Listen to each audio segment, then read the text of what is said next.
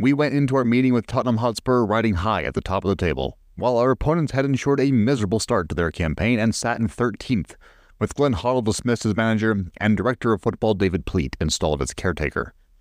Our Champions League campaign had finally burst into life thanks to Ashley Cole's 88th minute diving header to earn a 1-0 win against Dynamo Kiev and ensure Highbury would be buzzing for the arrival of our neighbours.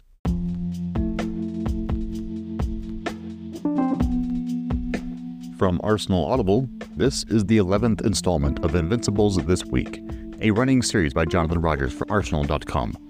Looking back on the perfect season that Arsenal enjoyed 20 years ago, going unbeaten for the entirety of a 38-game Premier League campaign. 20 years ago this week, Tottenham came to Highbury. Following Arsenal's win over Leeds United the week before in the Premier League and a win over Dynamo Kiev in the Champions League, Arsenal were ready for Tottenham and would extend their unbeaten run and stay at the top of the table in what would prove to be a very eventful derby.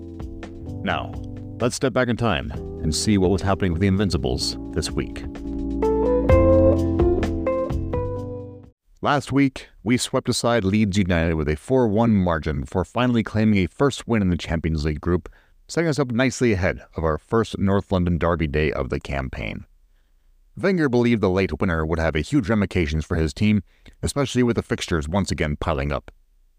The atmosphere around the club will definitely be lifted by the fact that Ashley Cole scored that late winner on Wednesday, he wrote in his program notes.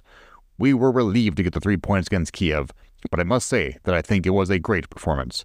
This is obviously always a tough game, and I don't need to tell any of you how big it is. I also think it's especially important to get the win at Highbury today after our good display at Leeds last weekend. We just want to keep the momentum going. My main concern the last couple of days has now been how well we will recover in time. This is our third difficult game in a week, but we have been busy preparing, and if we play to our best, then we know we have a good chance to beat Spurs. Thierry Henry's goal-scoring exploits had seen him become the first player to hit double digits in the league this season, and move up to joint 8th in our all-time list, 61 off of Ian Wright's record of 185. The Frenchman was fully aware of his stats, saying, I do know what my overall total is, yes. A lot of people are saying to me, I was already counted when I passed 100 mark, to be honest. Now, I'm on 124 goals for Arsenal.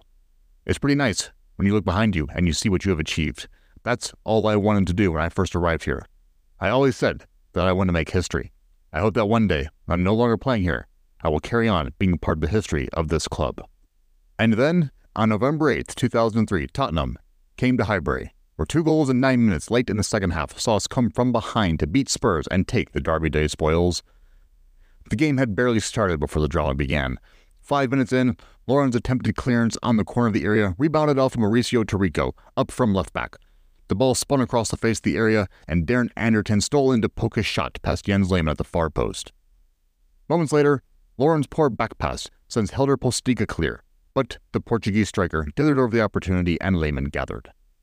At the start of the second half, Sol Campbell diverted Ledley King's dangerous cross for a corner, then, a minute later, turned Robert Pires' free kick into the side netting at the other end.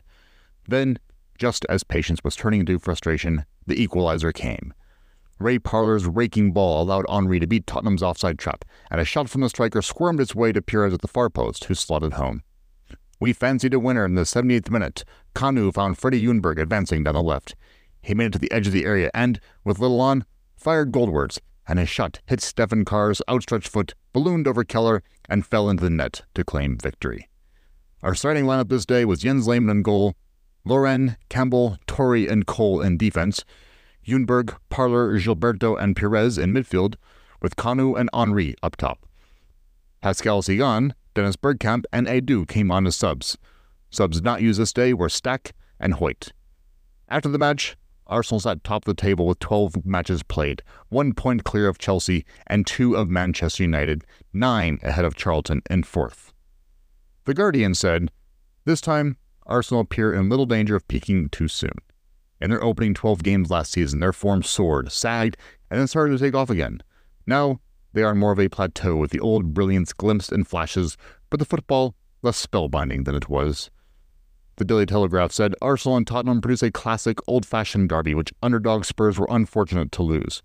Here was a throbbing encounter precariously balanced on an extending tightrope from first to last. And the Daily Star said, Parlour's drive and desire kept the Gunners alive, as fired-up Spurs threatened to end the Premiership's last remaining unbeaten record. Elsewhere this week, Henri, Pires, Sylvain Wiltord, and Laurent played for a Friendship 11 in Lyon as a tribute match for Cameroonian midfielder Marc-Vivien Foe, who had tragically died of a heart attack suffered during a Confederations Cup semi-final game against Colombia back in June. Sol Campbell, Henri, Wiltord, Pires, and Patrick Vieira are all nominated for the European Footballer of the Year award. And Arsenal reserves drew 1-1 with Portsmouth at Fratton Park, with Quincy Owusu-Obeyi scoring our only goal.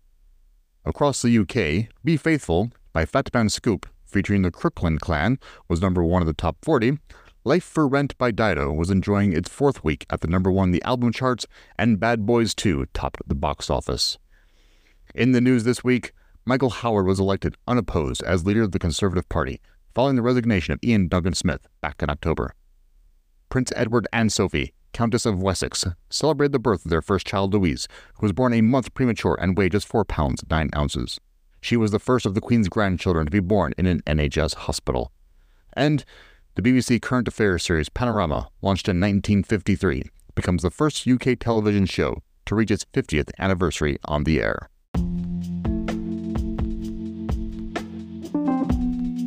This has been a recording by Arsenal Audible. All credit goes to the original authors. Thank you for listening.